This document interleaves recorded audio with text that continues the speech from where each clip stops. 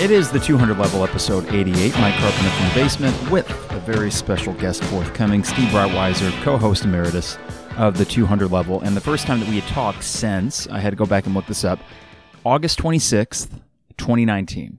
And this is before the football season started. And we had a wide-ranging discussion and what was then the relaunch of the 200 level called A Most Consequential Year, focusing on football, on basketball, the expectations for both programs, what needed to happen for either of them, or both of them in this case, to have a successful season. And they did, right? They hit those benchmarks. You made a bowl game, and you would have made the NCAA tournament, though I think the way that Steve and I feel about both programs is the way that a lot of Illini fans feel about them. There's a lot more excitement, obviously, with Illini basketball, even with the news that came out yesterday about Chandi Brown going to Michigan instead of Illinois. That's a bummer, but you know, when you got Adam Miller and Andre Curbelo in the fold and you're waiting news on Io and Kofi, you feel okay about things. You feel like the trajectory is where it needs to be. With Illinois football, that's much of the conversation that Steve and I have, and it's weird because I'm not the biggest Illini football fan in the world. If you asked me, well, what sports teams are you most into?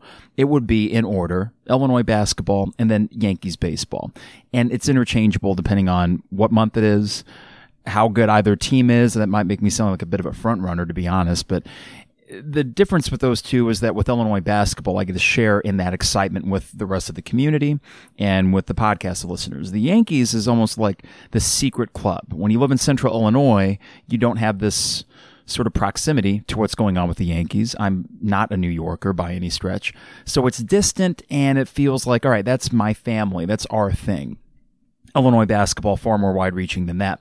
Illinois football, for whatever reason, though, as frustrated as I get with it, maybe I like it more than I let on, or maybe I want it to be successful more than I would even care to admit. So Steve and I have a really wide-ranging conversation about it, and what we try to do, and I got to give him credit more than myself with this, is trying to find the positives with what Lovie has done here, which is essentially turn this into a transfer-based program and still express our concern long-term with whether or not this is sustainable. So we get into that plenty. Before we get into that interview and a couple other things that we needed to talk about today, I want to remind you that the 200 level is brought to you by DP Dough, online at dpdough.com.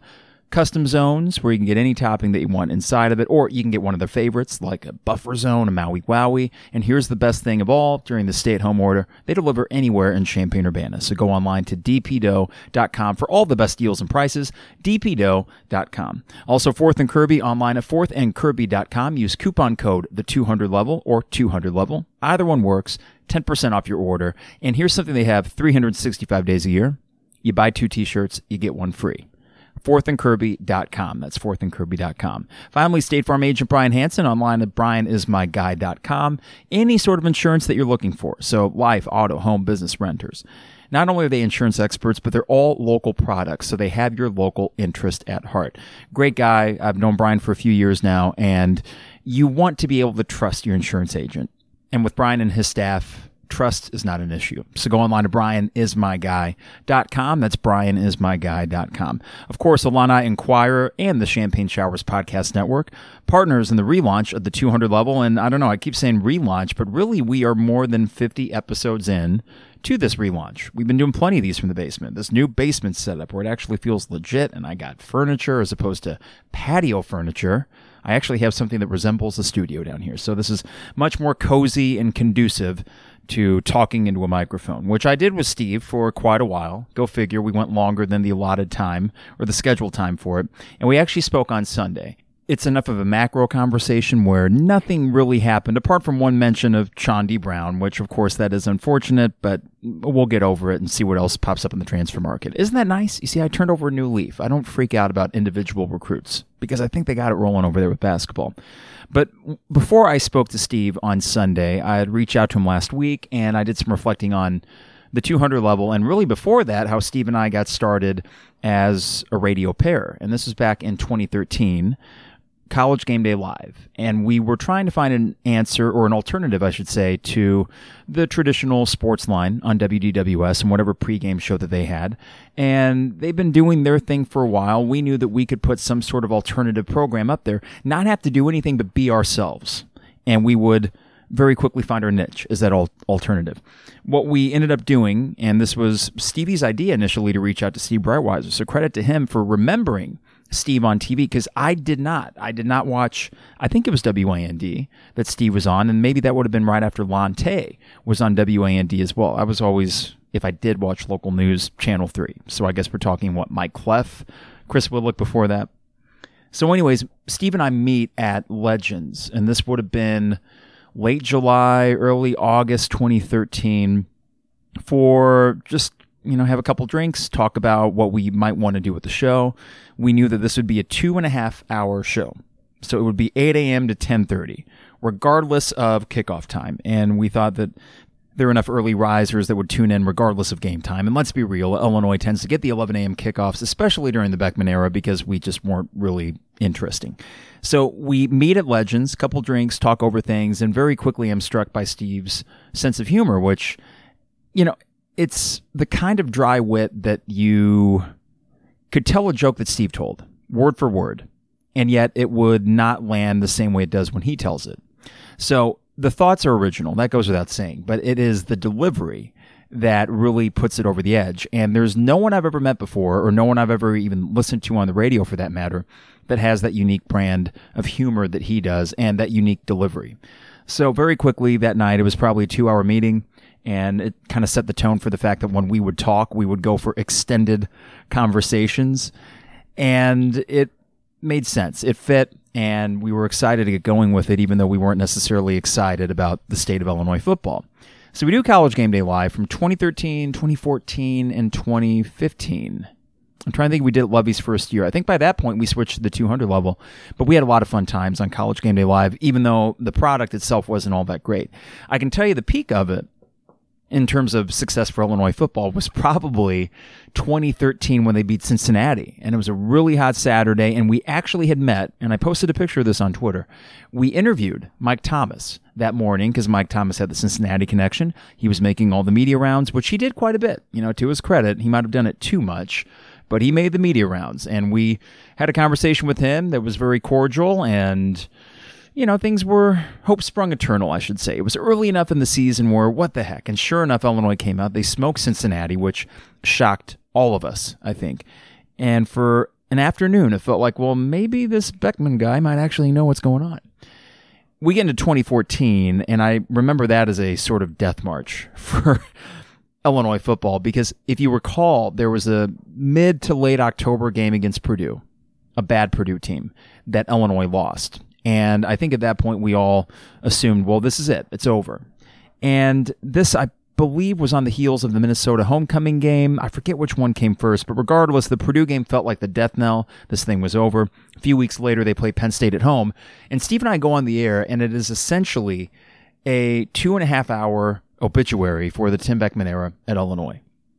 Little did we know, as I walked in the stadium after halftime that day, watched first half at home, walked in the second half with about 12,000 other Illini fans to watch this upset of Penn State at home, 16-14, and see that Bull hopes stayed alive, and then we saw what happened next week. All of a sudden, it looks like Beckman's going to stay for a while. 2015, we are doing College Game Day Live during the Cubit year.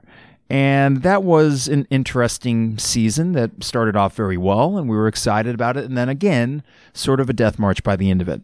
So Steve and I had talked about, well, what can we do going forward? Because as much as we enjoyed College Game Day Live, it is difficult to want to commit an entire Saturday morning. And for me, it would usually be wake up at like 5 on Saturday morning, make sure the prep was done. Yes, I used to actually prep for shows.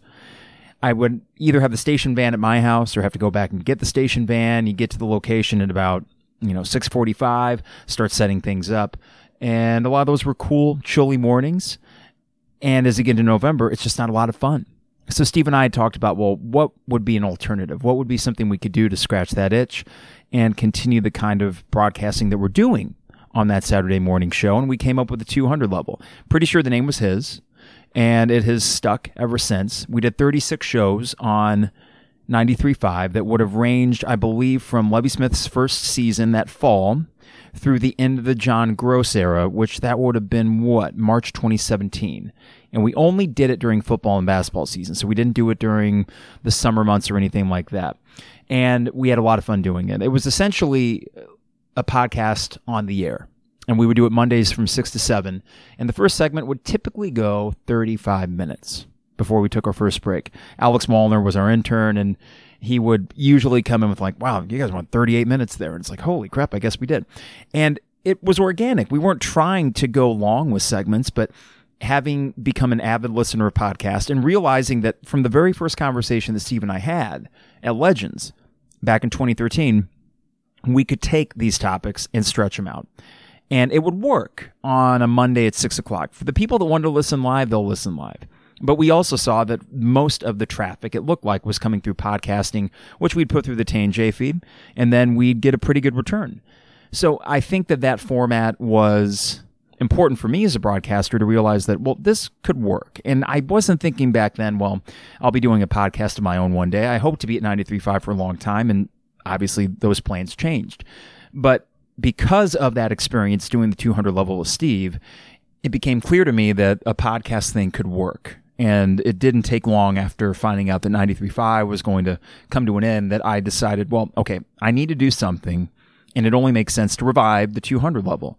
So that's the history of the 200 level, and I guess the majority of the shows now have been myself and either Harry and Trevor, some mix of that, and Isaac Ambrose, and then now we're getting the rotating guest in during this quarantine situation.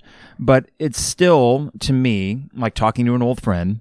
When you get Breitwieser on the Zoom call or here in the studio, it's like we never stopped doing the show in the first place. It was great to see him. We did a Zoom meeting, so I was able to see him. He's in his basement. I'm in my basement studio.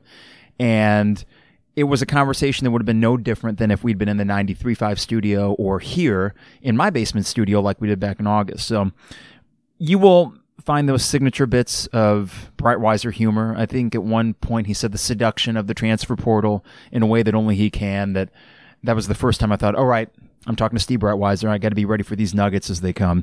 There's one particular little nugget that he has about how it seems every year there's one guy that leaves Brad Underwood's program, even though they just had a really great year under Underwood. So he mentions LaRon Black, Alan Griffin, and he does so in a way that gets me laughing out loud. So Steve coming up here in just a bit. A couple bit of news stories for Illini sports, beginning with basketball and not getting Chandi Brown, which seemed like a shoo-in, and things change. Michigan swoops in. Don't be surprised that Juwan Howard does that with other guys. I would much prefer to keep Adam Miller and give up Chandi Brown. I know that's not necessarily the choice we had, but it did seem like Michigan was the number 2 spot for Adam Miller. So you avoid that, they get Chandi Brown, and we will wait and see if Chandi Brown does in fact get eligibility for next year, or if he would have to sit out a year. That in part is going to be based on what the NCAA decides with this transfer rule. Even though his coach left, I think there's some gray areas and uncertainty as to whether or not he would play this upcoming year. And if that is the case, if he would have to sit out a year for Illinois, I don't know if it's worth it. You want a true grad transfer situation here, and Illinois will look for other grad transfers at the wing position. Some kid from Utah, it looks like they're already efforting, and they'll land somebody. I don't know about as good or as proven a commodity as Chandi Brown, but again, I keep reverting back to this trust in the staff to identify someone that can help out and fill that spot. And this is the primary difference between basketball and football, like Steve and I will talk about here, where with Brad Underwood, you do get the transfer kids, sometimes a grad transfer, sometimes like Hutcherson and Grandison, you get guys that need to sit out a year but have 2 years of eligibility. He supplements his recruiting with transfers, but it is based on 4-year high school players, or I guess in the case of Io and maybe Adam Miller, 2-3-year guys. Same with Kofi. So you have the high school, you have the transfer, you put them together, and you have a really unique way to build rosters that is very pertinent to the way college basketball is right now. This is just the way that you do it if you want to be successful. A little bit of this, a little bit of that. Meanwhile, with Illinois football, the transfer thing, it's going well. I mean, on the transfer side, they are getting immediate impact guys that can help this roster right now. So credit to Lovie Smith. I need to start with that. It is a Band-Aid at a minimum. You're bringing in guys that have played at a Power 5 level that can help your team out next year on a team that has the ability to go to a bowl game for the second year in a row. I don't think it's a guarantee like others do. I'm still not convinced of the actual in-game coaching ability of this team or the defense specifically if they can't get turnovers. But if we're talking specifically about Lovie's ability to bring in transfers that can help right away, Yes, he's doing that, and he's doing that pretty well.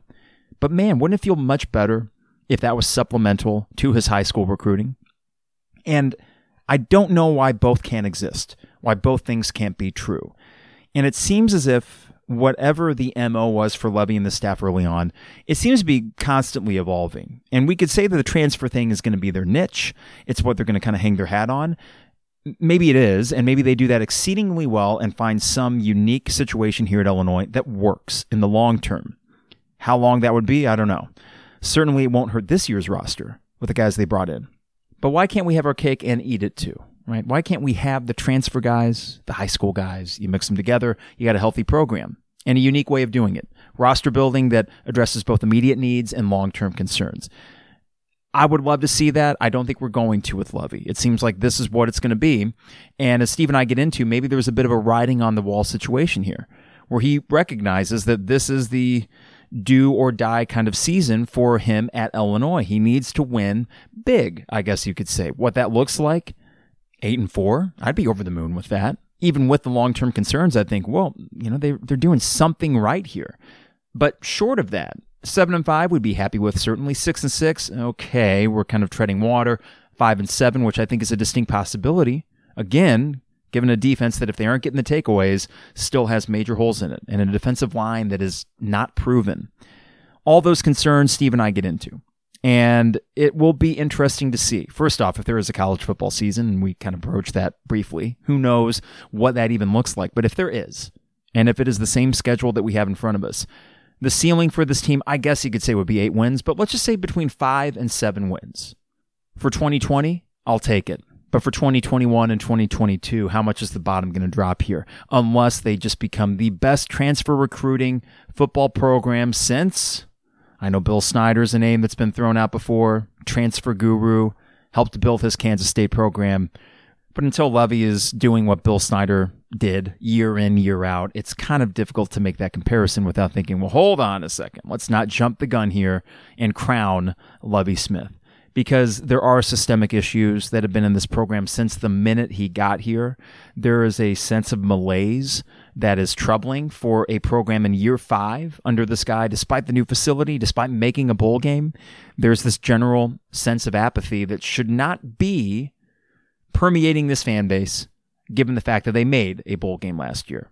That tells you about some of the other circumstances around this program, namely high school recruiting, and also the manner in which last season ended, that brings that concern of the 4-game win streak being an aberration.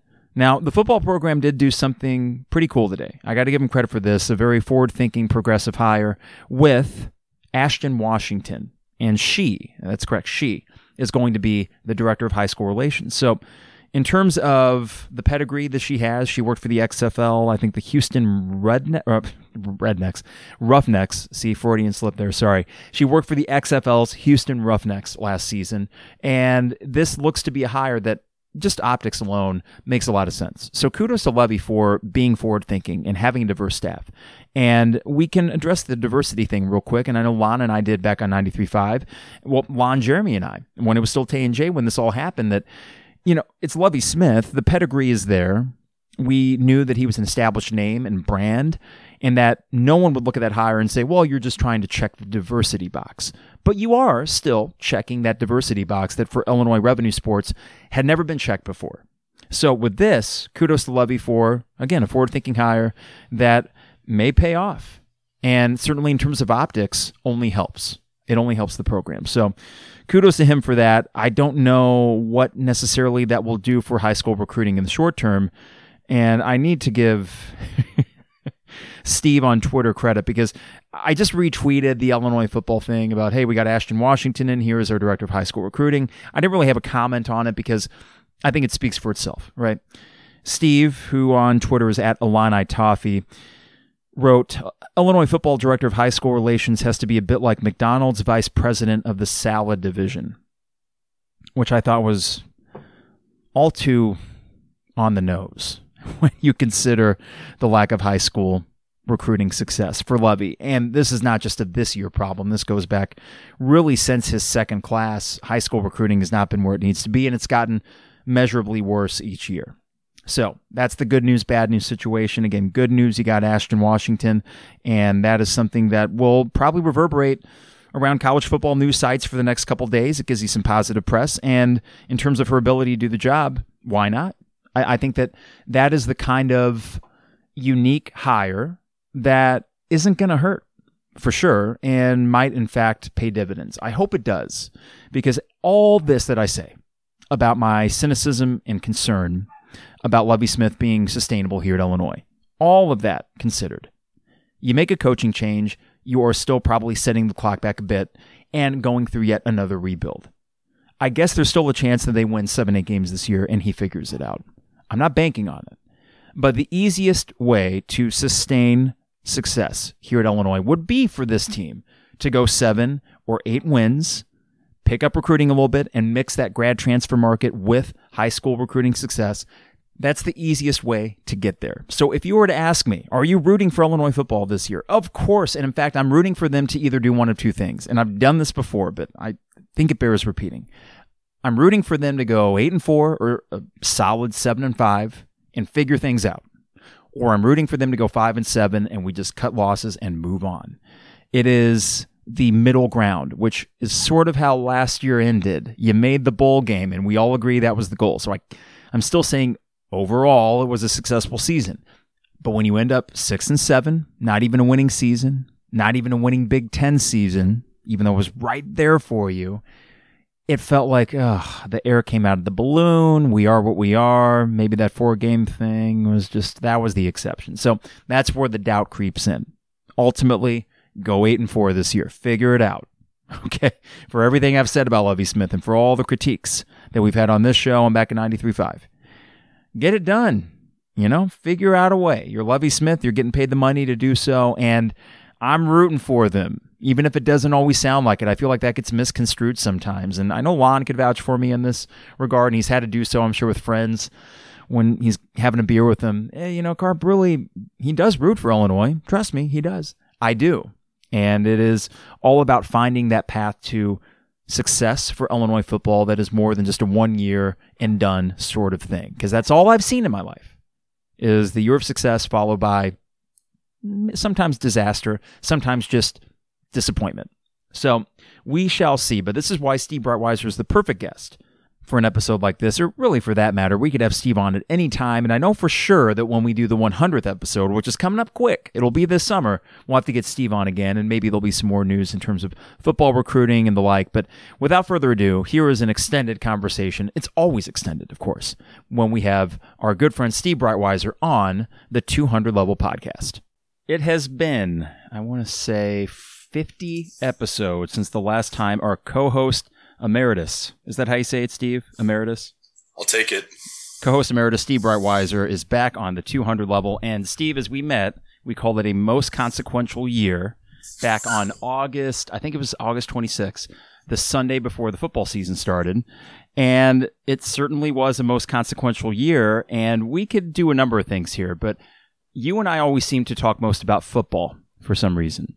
Let's start with that. Especially now that we're grad transfer you and Lovie's got it rolling apparently. Yeah, little did we know how consequential it would be, for all these reasons and where we're at presently.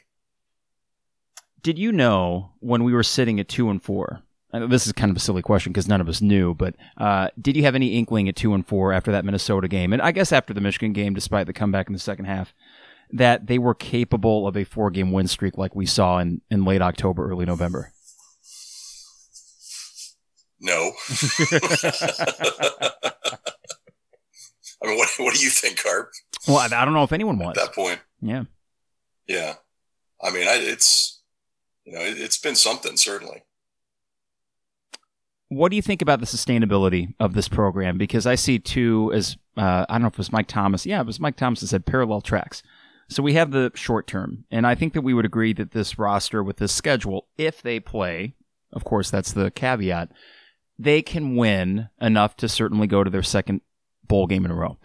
But for me, it is that long-term sustainability, and I understand that Lovie's got the grad transfer thing rolling, and you can make comparisons, I guess, to Mike White in the 80s and the JUCO kids, whatever, or Bill Snyder at Kansas State. But what concerns me... Yeah, exactly. Can we make Lovie Smith comparisons with one of the greatest college football coaches of all time? That's my concern. Yeah, that's my concern. I mean, with his current career record, I mean, is that an apt comparison? And keep in mind that Bill Snyder had the JUCO system set up in, Kansas there to target, and they certainly had all their challenges trying to just acquire talent out there. But I mean, come on, that's going a little bit too far, I think. So I don't like when I hear that one. I just throw that one out summarily. And I guess the question or the follow-up to that would be, as I look at this method of recruiting that they've kind of fallen into, and we talked about this in August, that this wasn't the plan initially. They've seemed to be kind of making it up as they go along. So I find it too convenient to sit here and say in year 5, oh, see, guys, this was the groundwork that they were laying from the beginning. Really, right. In actuality, it's them kind of adjusting on the fly, which I'll give them credit for that. But my problem and the difference between Lovie and Underwood adjusted on the fly in terms of strategy, on the court, things that made that team better. This is because of what I would call a failure in high school recruiting that has simply forced their hand. You're noting that it's kind of hypocritical of the fan base that we're so in on initially the Lovie Smith tear down to the ground rebuild that all of a sudden, 4 or 5 years later, what you're left with is grabbing, at straws in the transfer portal and just throwing things out there because you have no more strategy in terms of trying to build recruiting classes year in and year out. And you've pretty much admitted as such, saying that, divorce is good for some, and looking and trying to go out. And I think there are 3 things with this that really stand out to me, Carp. To me, it's like, overall, it's sort of like, kind of like the sharper image catalog for college football. It's devoid of sort of, this idea of you have to, if you're going to recruit high school level, right, you got to build relationships out in junior high. You got to stay on kids for multiple years. You got to win the family over. You got to build contingency plans. You got to build the personal relationships. And then in the last hour, if you're lucky enough to have a verbal commitment from these gentlemen, you've got to fend off suitors. You've got to fend off disinformation and guys trying to flip them at the last minute and come in and swoop. And you've got to constantly be selling your program. You got to worry about your on the field results and all that. In the transfer portal is none of that. You can just bypass all that and you just say, I don't give a crap. Transfer portal is, I can go to the website, I can scroll down a list of names for the positions I'm looking for, and I can just reach out and make contact with whoever's in this thing and start checking up on their background. And it's sort of like, it is kind of mail it in recruiting from the standpoint of you never know who's going to be in there from year to year. It's not like you have any grand plan of, a year from now, I know in the transfer portal, X guy is going to be in there. Now, it can work like a Luke Ford where you had some pre-existings. That makes a lot of sense to me. We recruited this guy strongly in high school, and now he's in the portal. Let's go get him because it didn't work out for him. That makes a lot of sense. But the thing that really stands out to me are this a couple of points. One is, let's be honest, Lovie Smith at this point is a short timer in his Illini football coaching trajectory. I don't know how many more years you think he's honestly going to be around. Maybe you could throw a number out there, Carp. I don't know. But 2. I think this is predicated on he's got to win now. He doesn't have time to wait anymore. And his NFL staff that had 0, college connections coming in, or at least, that's probably not fair, but a little less than, certainly what you would have from staffs that were already built up in the college game and could have transferred what they were doing over to Illinois. That didn't work. So this is a 180. So there's that. The second thing is, it's easier than having to build relationships at high schools. Absolutely, yeah. It's a de facto. I need offensive linemen. I don't have to develop them. I don't got to worry about, is this guy a guard or is this guy a tackle? I don't got to worry about his off-season conditioning. I'm going to go grab some guy who's already 2-3 years in, and maybe he can be serviceable. And they obviously, I like what they've got coming in. They've got a couple guys. They got one who projects out to a tackle, one that maybe is the guard, plug and play. Hey, look, there's some good talent out there to be found. So, that's certainly part of it. The third thing, though, I think is the most, the one that really jumps out to me. I think this in general, because you've had a limited amount of success, and I'm grading on the curve here. I'm going to try real hard, Carp. Success by the definition of Lovie Smith's first 3 years, okay? Mm-hmm. That's the success you've had. That's the bar. So this is not wild success. Let's not say that, I don't want to hear about this is the most magical 6 and 7 season I can ever remember because, it is the most magical 6 and 7 season everybody's ever seen. So just remember that. Mm-hmm. But it is, I think, the seduction of this damn transfer portal. The seduction of the transfer portal, and it is Tinder for college football coaches. Yeah, pretty much. It is. I don't need to go out and worry about recruiting. I don't go knock on doors, and it kind of works. So I'm just going to keep doubling down on it, and we'll see what we can do. So the first year I had 5 or 6. Now I'm going to add 8 or 9. Now we're going to have 13 to 15 on the on the roster in general. We might have 10, 11 of those on the 2 deep. Let's see how this goes. And it does make me kind of chuckle a little bit when people say, well, he's upgrading the talent. Well, from what? Who's the head coach of this program? It's his freaking talent. I mean, he was the one that stocked this talent. Right. So if he needs to go to the portal to upgrade all this talent all over on the line, if he's got to get wide receivers because he didn't have any, like he's got to go grab a couple more wide receivers. Well, whose fault is that? If he's always looking for a quarterback, what happens when Peters leaves? Are we sure Williams is ready? We haven't seen a quarterback that they've recruited be ready since he's been here, right? So I do think it's kind of all wrapped into this idea of, that is the way that he just continues to roll with this. And, I think that, you look at this year, I think you can make the case that he probably has the most talent he's had since he's been here. Okay, now it's taken 5 years, and they've got a soft schedule again. I've made the case to you before. I think I made it when I was on last time that I thought that he turned a bowl team 2 years ago into no bowl. He turned a team that should have won 8 last year into a team that barely made a bowl and almost didn't make a bowl. And this year, I think that you could, you look at this roster, it's 7 or 8 win team with the schedule that they got. They could start 4-0. So, Steve, are you saying last year's team, based on the talent, should have been an 8-4 team? Well, should they have lost to Eastern Michigan? This is where I get a little bit tripped up in terms of, and then they pulled a couple out that maybe you think, well, they got the Wisconsin game to flip. But I think they've underperformed basically against the schedule they've had over the last 2 years. They've had a soft schedule. There's no doubt about it. I would agree with that. And when it comes to last year, I think the biggest disappointment for me, and you know me, at the end of the day, Fanboy Carp is not some sort of tongue-in-cheek moniker. Sometimes it is because I can be a cynic totally, but other times when things are going well and it feels like there's light at the end of the tunnel, I get as excited as anybody. So a 4-game win streak happens. Let's say, 3 quarters worth of action in Iowa City. It was not a pretty game, but you competed. And I wasn't ticked off about that. But it was really the Northwestern game, injuries aside, crappy weather, whatever. That was a, 2-9, I believe, Northwestern team. Maybe 1-10, one or the other. And then the bowl performance against Cal, which, again, I understand the injuries, but that gets more to my point. You can go out in the transfer portal. You can plug and play these certain guys in different positions. But in terms of sustainability, and like most college football programs that are healthy, that can withstand injuries at a position here, a position there, it doesn't appear to me that the way this roster is being constructed, that you will be able to withstand the things that, let's say, a Minnesota is going to be able to withstand this year. Or for that matter, any other team in the Big Ten West, with the only question marks I would probably put Scott Frost in Nebraska, because we're still kind of waiting to see what that is. But other than that, and Purdue, but with Northwestern, Wisconsin, Iowa, and now Minnesota, you know what you have up there. Those are healthy programs, and I don't mind going against, coming up with your own blueprint. But again, back to my initial point, it just seems like a haphazardly designed, all right, transfer portal. Like that's just the easy fix-all when it will fix some. But to the coaching, I think that it just sets you up for such a small margin of error for a coaching staff that I don't believe is going to maximize the talent that's out there anyway. Those are great points. Let me work back to a couple things here on that. So I looked up the strength of schedule the other day because I was just curious. I said, well, what have they been dealing with?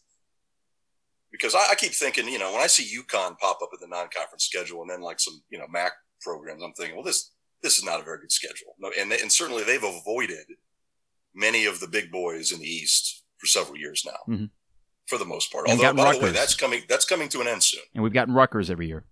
And as I'm going to theorize here for you and anybody who will listen to this, Carp, the Bills are going to come due in 21 and 22 in terms of the schedule. So just keep that in mind. And I know that if you want to talk short-term, long-term, when you're talking about long-term, I think that 22 schedule, I mean, you look at it, I think they're at Wisconsin, at Michigan, at PSU. I mean, it just gets to be brutal. So not to, jump too far ahead, because I know we got several seasons to go theoretically. But I think the Bills come due in terms of the scheduling, starting maybe 21. Things are going to get a lot tougher. So you better have a roster that is commensurate with being able to take care of that, or at least, push back on it. But to the point of where they have been at, this is what I came up for strength of scheduling. They were 60th last year in the country. So I think that's about like they're the 10th worst in terms of the strength of schedule in the Power Five. And I think in the year before that, in 18, they were 78th, and it was either the worst or like second to worst from Power Five. So even with a moderate roster, even a roster that's still kind of finding its way, if you could just be functional, I mean, there's nothing on the schedule to not believe that they couldn't, take care of their non-conference schedule and then be competitive in the rest of the games. So I will take that into account, along with the idea that in year 3 to 4 of your program rebuild, you should have some functionality and you should be competing week in and week out. I think they've underachieved. And especially for what you're paying the head coach and then the coaching staff, they've underachieved for that across the board. And if you look at where the recruiting has gone in terms of the base class, and I don't know how you grade this stuff now, because you throw in as many transfers as you're doing. Yeah. So you're taking a smaller class, but it's gone from the 40s to the 50s, and now it's sitting in the 80s. And you can go, well, going back when they had the Beeson class, well, that was a high, individual average rank class. So, okay, that's fine. And there was some good talent there, but it ain't happening now. That momentum seems to have left. So what you're looking at when you take that small of a class, you are going to assume, and you just got to go back and look at like his first real class. Go look at the amount of people that never contributed as a part of that class, and what percentage of a recruiting class never contributes because they either leave or they get injured or it just doesn't work out due to scheme or whatever it is. A certain percentage of that is never going to work. So when you're only taking 13 or 14 people a class and you're going to save 7 or 8 for guys in the transfer portal, or even more than that, who knows, your margin of error for building for the next year and the year after that becomes even less and less. So it's going to perpetuate a cycle where you have to now go into the transfer portal even more. Because if your class, let's say you take 15 and you wash out an equal percentage to a class that would be 25, full class, right? Yeah. You are now going to have to fill even more holes, because now you've washed out from a smaller class. You've got more holes sitting there. You have less development going on with your guys coming out of the high school ranks. And it's just going to force you to go even more drastically into that direction. So I guess that's a long way answering the question, but structurally, I think that that's where this program is at. And it goes back to, again, I think it's just on a time frame of who cares? I'm going to be here for a few more years. I want to go out a winner, and I'm going to take whatever shortcut I can at this point to correct my earlier wrongs to make sure that I give myself the best opportunity to happen. You could make the case right now that he's doing a good job with this for this decision. But long term, it is really going to come back to get you. And then especially tying it into 21, 22, when that schedule gets tougher, and depending upon what you see from here on out. So I think that's what you're left with. And I would also submit this, because I looked this up, because I found this amazing, Kurt. But if you go back, I guess in 2017 or whatever, if you start looking at the classes, I guess the last 3 classes where it was at. But yeah. I think they've only had 9 guys from the state of Illinois in all those recruiting classes. And I understand Missouri and Corey Patterson, St. Louis here. I get it. I mean, we're not counting those technically. So you would say, well, yeah, that's maybe part of it too. But let's just put that aside for now, because if Corey Patterson left tomorrow, right, you think you're going to have as much success there? Absolutely. I mean, I don't know, but 9 guys in 3 recruiting classes, not the transfers in, not the guys former who come in, 9 guys. It's astounding. And it made me, laugh when I think about it. Because remember, you had a story about Brad Underwood. Like, nobody saw him in Chicago for a week and a half, right, Carp? Remember that? I do remember that. He might have been there, but the right people didn't see him in Chicago. The Chicago programs, they need to be seen up there. Of course. And it's in the Sun-Times. Brad Underwood, not in Chicago. Nowhere to be seen. What is he doing? Illinois coach not in Chicago. Not kissing butt of Chicago coaches. Have you heard anything? Like when he does it, when you have an entire class that has no Illinois kids, and there is not even a smattering of anger from the high school coaches out there about what the heck is this program doing, or even the thought pieces, the think pieces that would say, you know what, after 4 and 5 years of being a head coach in the state, the fact that they don't have the talent evaluation out there to the point where they can look at guys and find, developmental linemen or great relationships with the high school coaches so that they take some guys on. The fact that it was just dead silent, like it didn't even matter. And I get it. If you look at the numbers of the top level, 4 to 5 star, the numbers overall year in and year out in Illinois, just not there. Certainly compared to the states in the Southeast, Texas, they're not there. So you're going to have to go other places. That's a no-brainer. I mean, it is as clear as day that you've got to go out and you've got to work your connections across and go and be ready to, find people from neighboring areas. That's fine. But the fact of the matter is you can look at this and say, nobody cared. I mean, and I think that tells you more about the state of the program, after, a 10, 15 year period. It's unthinkable to me that you could have the state school not have any kids recruited from the state, and it just goes by like, oh, that's no big, whatever. You had one and you lost him at the deadline too, and that was the real exclamation point on that. Well, and I think the word that I keep coming back to with Lovie, and I knew this a bit going in when they hired him, that he's not going to be the rah-rah guy that goes to, well, I don't even know if he goes to the quarterback club meetings or not, but he's not going to be a very vocal salesman of the program. But if you start winning games, the image and the brand, the Lovie brand, which I don't know what the Q rating on that is anymore, but that's going to be enough to propel you to at least respectability in the Big Ten. And what we're seeing is someone that, I've said this before on the show, and I always try to not get too speculative. I've used the word lazy, and then I try to walk it back and say, well, I don't know that. I can't say that for a fact, that he's lazy. But comparatively to other Big Ten West coaches, and listen, PJ Fleck is like an Adderall-fueled maniac. So I can't say I want Lovie to be exactly like PJ Fleck, because nobody's like PJ Fleck. But when you have yet to establish any relationship in the state, and you're right, it's not the best football state by any measure, but there's still good football players here, good enough for other Big Ten West schools, and good enough for Pat Fitzgerald, who's landed a few 4-star kids after having his worst season as a Wildcats head coach, that you were not able to get any sort of momentum rolling when you have a 4-game win streak, with the 4th win being an incredible comeback that got national coverage on ESPN and FS1. You get a bye week. I figure, what beautiful timing. Finally, we're going to see the fruits of this. They can use this 4-game win streak, parlay it into some actual momentum. Not a top 25 class. Not top 25. Top 50. Okay. We keep lowering the bar, but I would have taken it. And yet here we stand, and grad transfers aside, and yes, that's better than nothing. It is just a Band-Aid on a much larger wound that I don't think Lovie has the answer. And when I go back to that word lazy, which again is so speculative and maybe unfair of me to even say it, you talk about grad transfer and the transfer portal basically being the Tinder for college coaches. I think for him, that's probably okay for 2 reasons. One, he doesn't want to work as hard as a PJ Fleck, and I can't blame him necessarily for that. But 2, that he sees the writing on the wall that his time is short. And you talked about this back in August, the baton handoff. What is the legacy of Lovie Smith if, let's say, they go 7-5 this year, which I'm still not sure of. Okay, I got to see that. But let's say they go 7-5, make a bowl game, and then his last 2 years he goes 5-7, 4-8. It just kind of fizzles out, and the baton is handed off in 2022. I mean, what legacy are we riding for this guy at that point?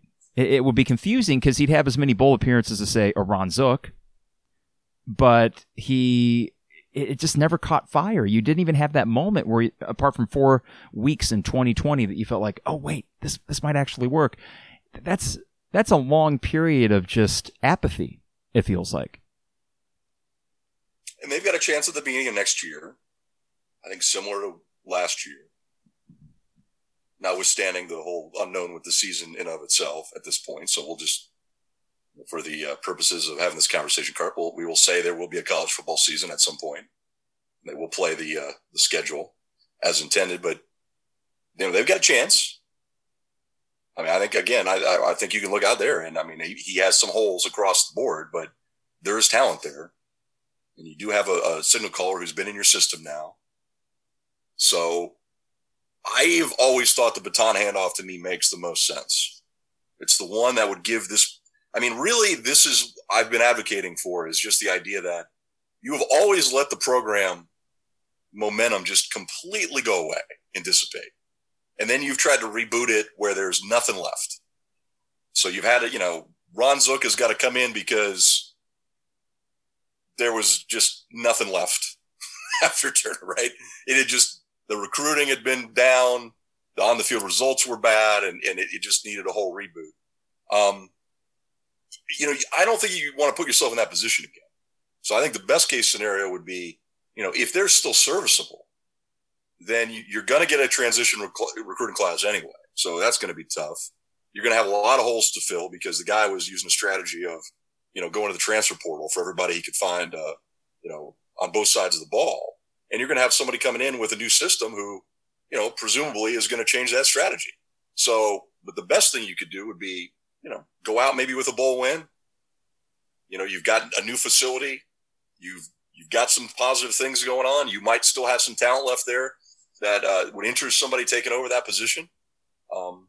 That would be, my best case scenario. I would kind of ask at this point, to you, I mean, what do you ultimately think? I would ask anybody, really. This is the question I have. At this point, into the Lovie Smith tenure with, the long trajectory of trying to get this thing to be functional.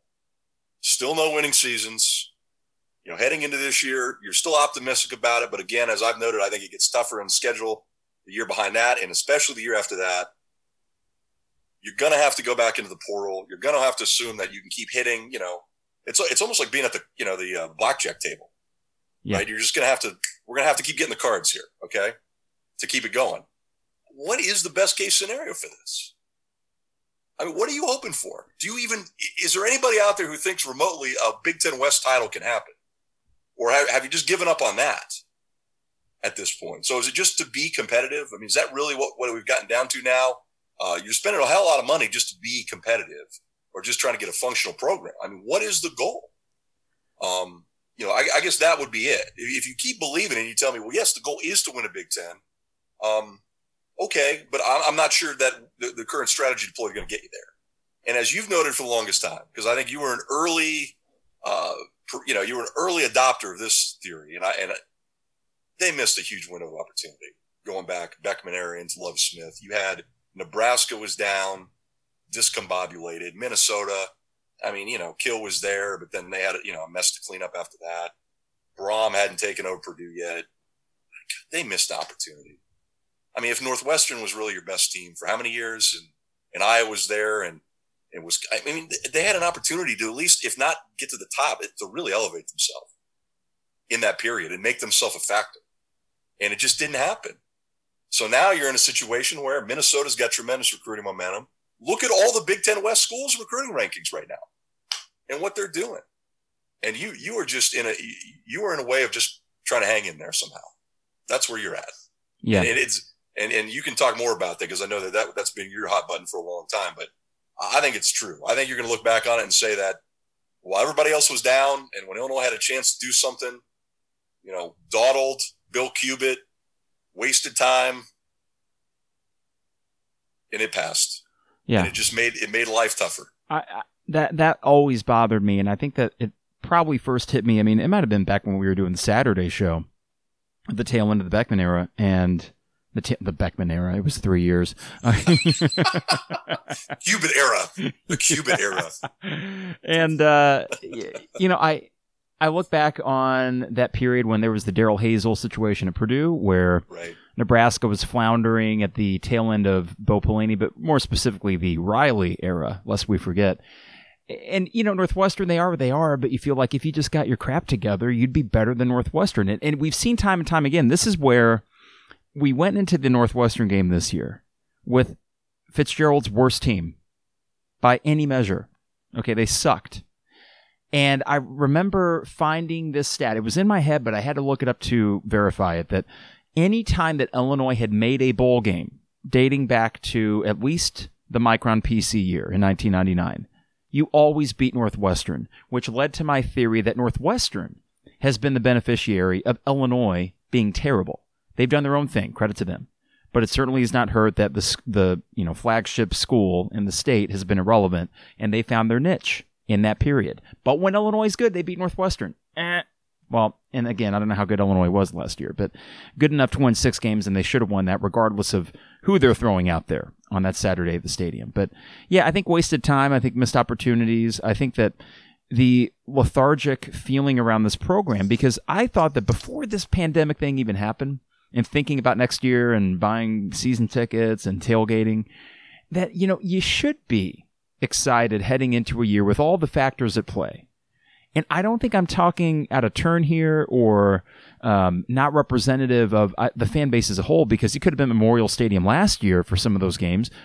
There's an apathy within this program that should not be there, one, for a Lovie Smith-led program when you consider the splash higher. But that fizzled out pretty quick.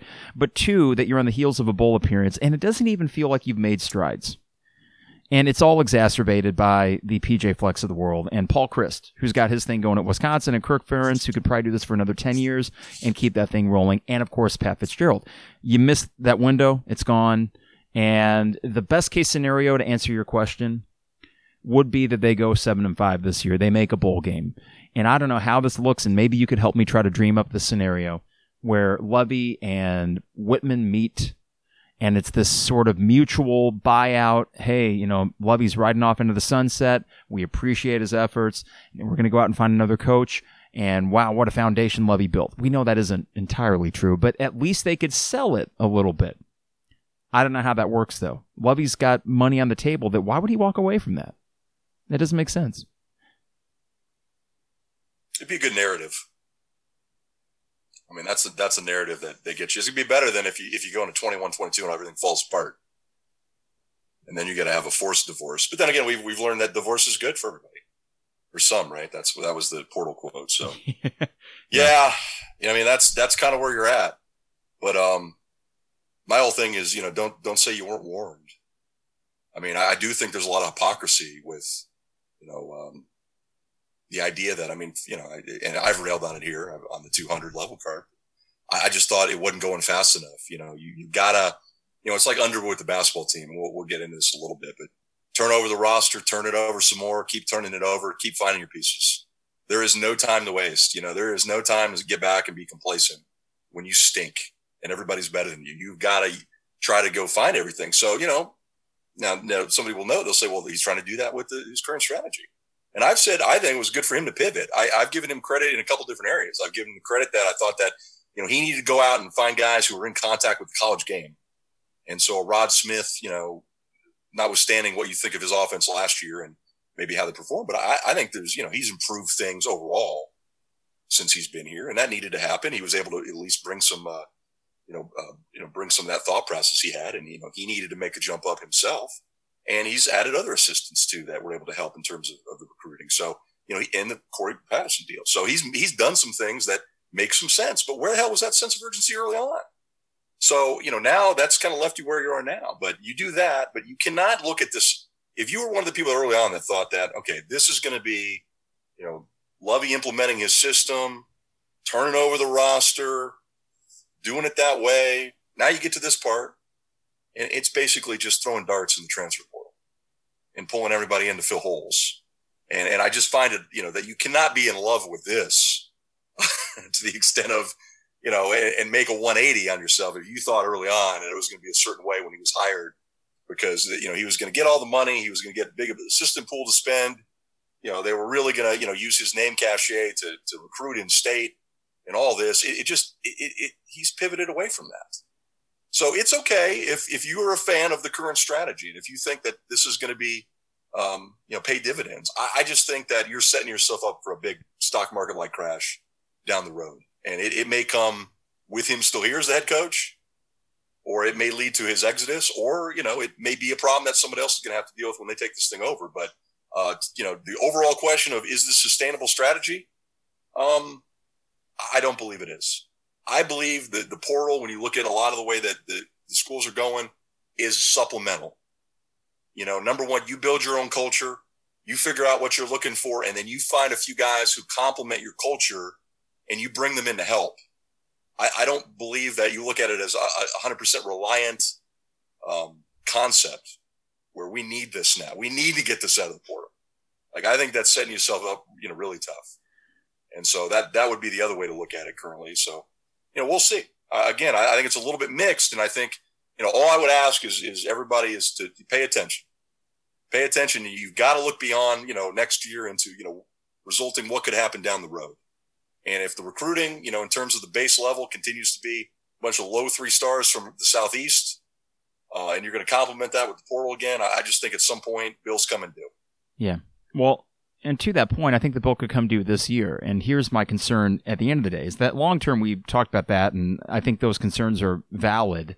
And you can kind of see the future. It doesn't look all that good in terms of 2021, 2022. But in terms of 2020, if they play the season, I know there's that minor caveat. I'm thinking, okay, I know the schedule is doable. I know that you got to return. Yes, that minor caveat about the it's a minor caveat. Yes, just the small details of COVID-19 and what are we going to actually do with the colleges and the college football season. Well, but yes, Trevor brought this up a week and a half, 2 weeks ago, where you look at last year and there's a luck factor. Now, how they factor this in, how they actually get that statistic put together, I'm not sure. But I know that turnovers certainly have something to do with it. And we know last year's team was great at taking the ball away. That is something that is not unique for Lovie Smith. His teams have done that often, to his credit. But you can't bank on it. And my concern is that you went 6. Are you sure you can't bank on that? I'm pretty sure. I mean, I thought Peanut Tillman gave them the secret. Often. So he told them the secret, and now they've got so you can bank on it. But here's the thing. I assigned that project to Trevor, by the way. I think he should come up with some kind of metric that details the luck factor. Which there was plenty of last year. And that's not to take anything away from that team. But, when you say that they probably should have won 8 games, I almost think on the flip side, yeah, they got the Wisconsin game. They got the comeback against Michigan State. You could find other ways where they beat Eastern and they lose to Michigan State, or they beat Eastern and they lose to Wisconsin. But other than that, for the most part, that team was pretty much just blah. How much of the luck factor is also Paul Chris losing his frickin' mind at the end of that game? Well, there was that as well. Right, almost to the degree that Mike Riley did back in 2015 in Cubitt's 5th game as head coach. But at the end of the day, I just think that, and I've seen it with Bears teams, whether it be just last year's team coming off the heels of a 12-4 season and a defense that went from great to pretty good, or you go back to the Lovie era with the Bears, and you could go from the Super Bowl appearance to 7-9. When the turnovers stop coming, the defenses for Lovie Smith can be pedestrian, or, as we've seen here, unfortunately terrible. And that's my concern. The D-line, we don't know much of anything in terms of certainties on that D-line. Linebackers, you like some playmakers there. Secondary, especially with Beeson coming into the fold, again, you got some playmakers. Special teams, hey, you're set. You're pretty good with that. But when it comes to turnovers, you can't bank on it anyway, and if those go away, just like we saw in the Red Box Bowl, we weren't able to take the ball away. Cal was able to just pick it apart, and then, after a few 8-9 yard gains in the passing game, they finally get that deep post for 25 yards to their tight end, which they did seemingly endlessly. I just don't see how it's... No one's saying this, I know, but it's certainly not going to be easy for this team to make a bowl game again. I really think that a 5-7 year is every bit as likely as 7-5. I think it's certainly within the margin of error. Yeah, I mean, the schedule, if you look at it, they've got to get off to a good start. And, then they're going to be in a dogfight the rest of the way, I think, with the way the schedule sets up. But, out of those 7, you're looking, should be competitive in maybe 5 of those 7. I mean, they should be in play for, to get, I would say 6 to 7 wins. Yeah. I mean, they've got to at least get that, you would think at this point. 5-7 is a scenario a lot of people are not going to want to hear, Carp. I mean, that, try selling that back to the fan base. You can't. Try selling the Red Box Bowl and then the slide back to the old 5-7 schedule the next year. Well, that's not going to, You know what I was looking forward to if they were actually able to sell tickets for this upcoming season, which, again, I don't see that likely. But the Brandon Peters dive in the Red Box Bowl, if you recall that was going to be the signature moment, even though it did come in a loss. Yeah, you could do worse than Brandon Peters. He's fine. You did mention about who thinks they... Joe Carp, though. They were talking about 30% capacity getting down, and then you could social distance. It's not a problem at Memorial Stadium. See, there you go. Yeah. My dad and I, right. What we usually do... They've been practicing for that for years. Well, yeah, and what we usually do, my dad and I anyways, is that we enter the West, and then we go up, there's that wall, and we just stand up there. I mean, we got horseshoe tickets, and what he did was he just, because there's the whole point system with buying tickets from the DIA, and he just bought one single solitary football ticket in the horseshoe this year. And our thought is, when we want to go, if we can, it ain't going to be an issue. If we need a social distance, that ain't going to be an issue. It wouldn't have been anyways. But you mentioned earlier about how many people actually think this team could compete in the Big Ten West. I just mentioned Brandon Peters, and last week I had an exchange with Bob Osmussen. We actually had a little back and forth on Twitter, and it was a good conversation. There's, again, very nice guy. Polite exchange? I didn't very see it. Polite. Very polite. And a nice guy, and I had to reiterate to him that, despite my objections to his two articles in particular, one after the Red Box Bowl saying that, hey, if things go right, this Illinois team can win the Big Ten West in 2020. And I'm thinking, well, no way in hell, but okay, I guess if every single thing went right, maybe. But it ain't going to happen. Two was an article last week about Brandon Peters could win the Heisman. And he gave reasons why. And again, the exchange was complimentary enough. But here's my larger point, Steve, and we've talked about this maybe more off the mic than on it.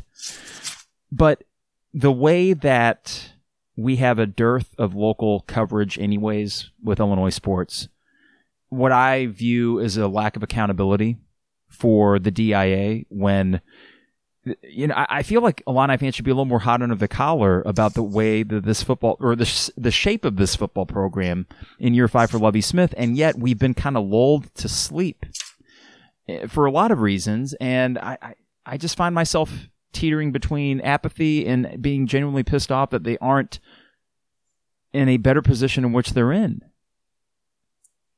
I think there's something to that. I mean, you know me, I've been advocating that for a couple of years now in terms of the program. I think people have a right to be mad with the on-the-field product. And I just remember, one of the classic 200 levels we had was, I think it was year 2, where you went on the road to Ohio State, and I thought it was a team unready, unfit to play football in conference. I mean, remember that game? Mm-hmm. Yeah. Where basically, I think Urban Meyer, they just had to lay down in the first half. I mean, they could have scored 150 points if they wanted to that game, I think. That's not hyperbole. And I just thought, at the time, and I know that led us on a tirade of a discussion of the program at that point. But, and a lot of things we said, I think, came to pass where, they had to start firing some assistants at that point. Because, I mean, the question at that time was, really, are they going to allow this to continue? Like, can you allow this to continue when you just have no answers? And to me, it was just about, talk about professionalism, just like, I mean, I think they own the record for the largest spread ever in a Big Ten game. I think it was like 41.5 or something like that. Was that the Ohio State game in year 2? Yeah, I think so. And I just thought, it just set me off watching it because I thought, this is disgusting. Like it's not how you go about it. And so I've always continued to maintain that from day one, when you're the head coach and you're taking over, you've got to look to turn over your roster and make it as good as you can. You owe it to put as much effort as you can at that point to make it as good as it can possibly be. And that means hitting the recruiting trail. And that means going, full out there. And yes, that does include finding transfers and using the newfangled transfer portal this day and age. But it was under this idea that somehow that by playing people who weren't ready, pushing people out there before it was their time, sending guys out of the program who could still have value to you because you just wanted to move on with your guys, was somehow benefiting you and going to get you to a quicker resolution to being a good football team.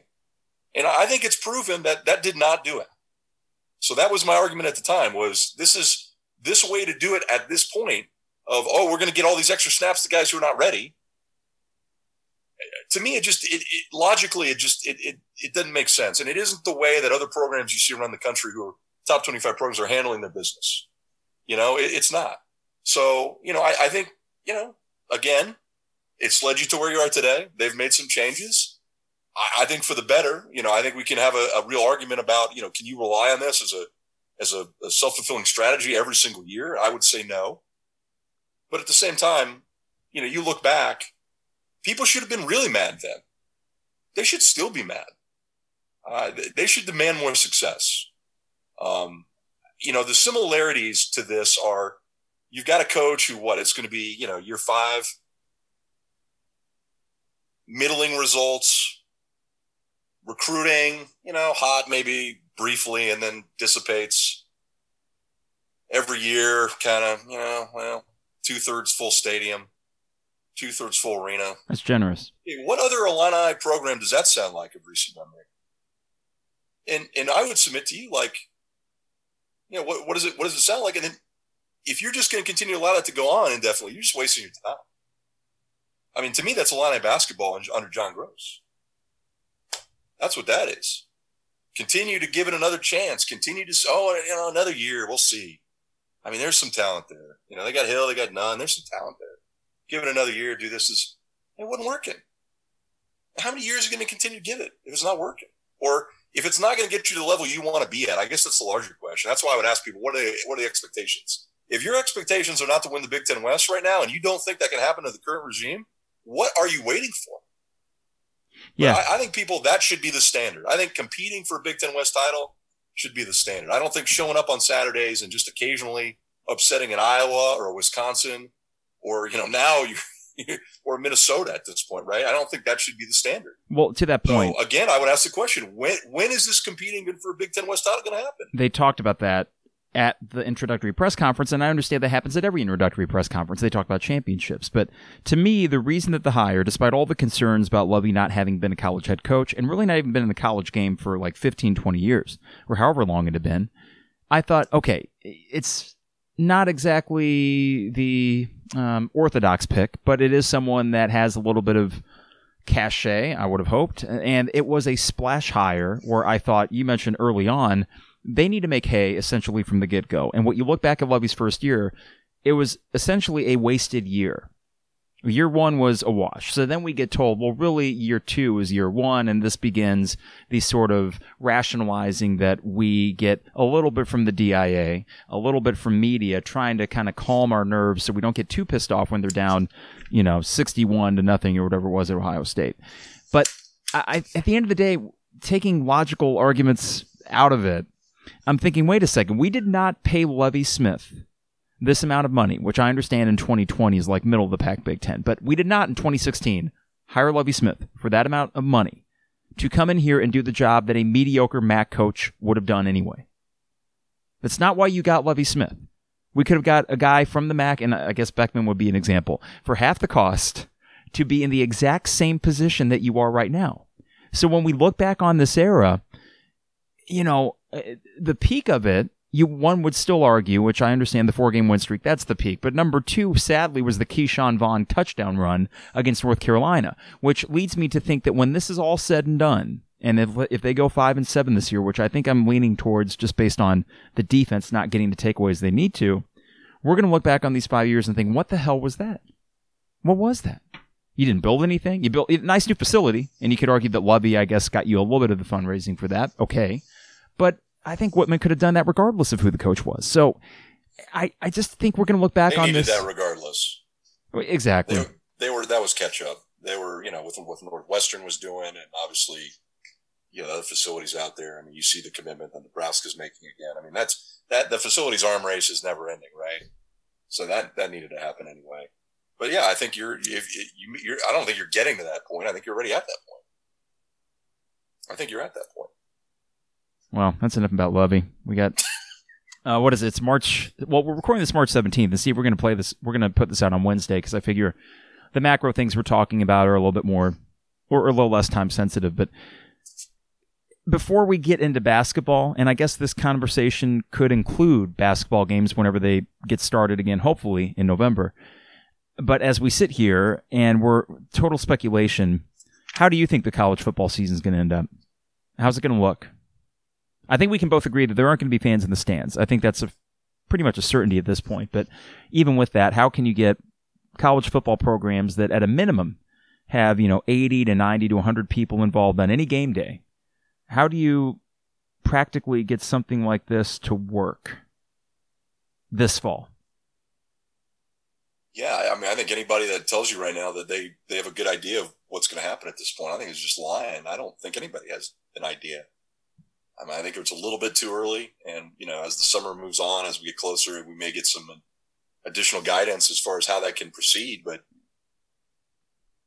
I think it comes back to, the campuses, and certainly if they're open, if the students are back, and then, I would think it would be some combination of that and implementing, the social distancing, the public health guidelines that are out there, and trying to follow that kind of protocol. But it just remains to be seen. I mean, and I think everything's on the table. I mean, the one thing is just the importance of, the TV revenue to all these athletic departments around the country. So, being able to, keep a season intact and being able to make sure that, you get them in some form or fashion, that will be the goal. And, does that mean a delay in the schedule? Does that mean, like people have theorized what spring football or spring semester football, maybe that starts in the wintertime. I think that's on the table. And you have the individual campus idea where, you've heard concepts of, you got to make the individual decisions for each of the campuses. So then the conferences come into play, and you still got the NCAA in there. So who knows? I mean, I'm optimistic. I'm going to think positively about this. I think that when you start looking at getting in that, at least right now too, you've got certain states, you got reopening of facilities going on. You allow training to happen, you allow it to start ramping back up. I would still be optimistic that at some point you're going to see a season play out. It'd be nice. I mean, I'm thinking about baseball and how they're talking about July 4th. And I mean, the discussions continue to go between the union and Major League Baseball, and it seems like they will have a season. NBA, same sort of thing. And I'm thinking, okay, regardless of going to the games or not, just being able to watch them on TV, which I tend to do anyways, is going to be more than enough for me. And I think the sort of catharsis as a fan of being able to finally watch live sports again, I mean, the product won't even have to be that great. It'll just be good to have Illinois football. For all the cynicism that I just espoused there, it'll be nice to have Illini football games to watch again. But the last live event that I went to, fortunately enough, was the Illinois-Iowa basketball game. And you weren't there, right, Steve? You just watched it on TV? Correct. I'm not sure if the atmosphere was able to really come through FS1 or BTN, whatever it was on that night, but it was the best atmosphere I've been in at that stadium. And I've been to the Michigan State and Maryland games earlier in the same year. It's the best atmosphere I've seen there since 04-05, and I know there wasn't a tournament. I know they didn't get their name called on Selection Sunday, but having been in attendance and getting to experience that, you can't really end the season on much higher of a note short of winning the NCAA tournament. You got your heated rival, you get the game-winning shot and a game-winning block, and it was such an awesome culmination of credit to Underwood, a remarkable in-year turnaround. Because if we would have been doing the 200 level in November, December, you can probably guess how I would have been reacting after, let's say, the bragging rights game. Oh, man. And I remember that one. Yeah. And then 2.5 months later, the Iowa game. And you finish a game out of winning the Big Ten title. So to me, it's not so much the 3-year path, which is certainly impressive that Underwood got the talent he did in 3 years. It is the inside of one season turnaround, which essentially began against Purdue at home on January 5th. And then the rest sort of wrote itself. That, to me, is the bigger turnaround story. Yeah, I thought it was such an amazing job by Brad Underwood. His rebuild of the program was so good in year 3. What really stood out to me is that he actually had people like complimenting John Gross again. About people were like, oh, it just didn't work out here. You're good. You're a good guy. It just didn't work out again. I broached it. That's all. That was all because Underwood turned it around for everybody. Everybody's like, let bygones be bygones. It's all good now. We're happy again. That shows you what a good job it was. For sure. That he did. But, to get him to, 4th place, that had happened in a while. And certainly to be within striking distance of the Big Ten title. So I really, you can't say enough about it. And it is unfortunate that, you don't know what the ending was to that script. Now, I think you could sort of evaluate maybe what the ending was. I think the ending was more than likely they just don't shoot it well, like either in the Sweet 16 game or in the round of 32, and they get knocked out. That could have easily happened. I mean, that's what I would have think. At some point, they would have had a game where they're not shooting it well and they're just gone. I'm not going to think that they would have had enough to maybe get beyond that, but we'll never know. And I think that is the thing when you start looking at certainly with Io and to a lesser extent with Kofi here, and they've got decisions to make and what they want to do. But now it's going to be late. Undetermined time in June before they even have a chance to know when they kind of got to figure out what to do. I mean, there's an argument to be made to come back to be legendary. There's an argument to be made to come back and if you're going to use the tag sort of, what is it, unfinished business or finish the fight? What was it, Carp? Unfinished business. I mean, there's an argument to be made that with all this uncertainty, why not really turn yourself into a legend? I mean, you're right on the precipice of being that, I think. I mean, you're right there. You're always if you're Io, you're always going to be remembered positively as the guy who came in and got this thing headed in a different trajectory. So, I think his legacy is secured from that standpoint. But man, I mean, there is an opportunity here if both those gentlemen decide they want back in and want to give this another go. And I mean, all indications are, if anything, he's a second round pick. All indications are with Coburn that, the way things are going in the NBA, I mean, he'd have to show that he can shoot from the outside. I mean, because, right, they just don't – that's not the way they play anymore, right? So, sort of what he would have been 10 years ago, 15 years ago in the draft is devalued now. So even though I think he's tremendous. He is, yeah. And certainly the physicality he brings and the intensity and for what he's doing, I'm just giving you the way that maybe the NBA would look at things, right? And why his stock wouldn't be, commensurate with his splash as the freshman of the year. But man, wouldn't that be something if they just decide with all this going on, we're just going to do the sure thing and we're going to come back and let it go. I mean, I would defy you to find a roster that, I mean, you could make an argument that's just a equivalent roster to as good as other people got. Yeah. That would be out there, I think. Yeah, I think it's a Big Ten title. Fun stuff. And I mean, you might be looking at a Final Four with that group. Yeah, I look at it this way. If just Kofi comes back, I think you're still a top 25 team and a top 4 Big Ten team. And I'm banking on the fact that Curbelo from the outset is going to be a really good point guard and that Adam Miller is going to provide you some shooting. And Trent Frazier, I can see it. He's going to have a bounce-back senior year, at least in terms of shooting. So with Kofi, top 25 team. With Iowa and Kofi, you're a top 10 team, Final Four contender, Big Ten title favorite. That's not hyperbole because you look at what Iowa was able to do for this team last year. You mentioned this, and I think this kind of goes forgotten. They could have made the Sweet 16. They could have just as easily, and I envision this too, on that Saturday or Sunday in the round of 32, playing, 8 seed, or let's say they were a 6 seed. They play a 3 seed potentially in the round of 32, and they have one of those bad shooting nights, which they often did in the Big Ten, or really all season long. That's not going to cut it, So as much as fun as that team was, man, a lot of those wins were by the skin of their teeth, which might have boded well for them in March because they were winning those close games. Next year, if all those guys come back, that wouldn't be a team that is just merely winning close. That would be one of those teams that probably goes like 26-7, and they're more often than not beating teams in the double digits because you got one of the best interior guys in the nation, and you have one of the best closers / playmakers in Iowa. To me, I can see it happening, and it would be the ultimate flip of this COVID-19 thing where it took the tournament away from you and yet ultimately may repay you back with the best Illini team since 04-05. Yeah, and the one thing to me, and I was thinking about this with Io, I mean, he had his big injury scare moment. I wonder how much that factors in. I think he wants to go pro down.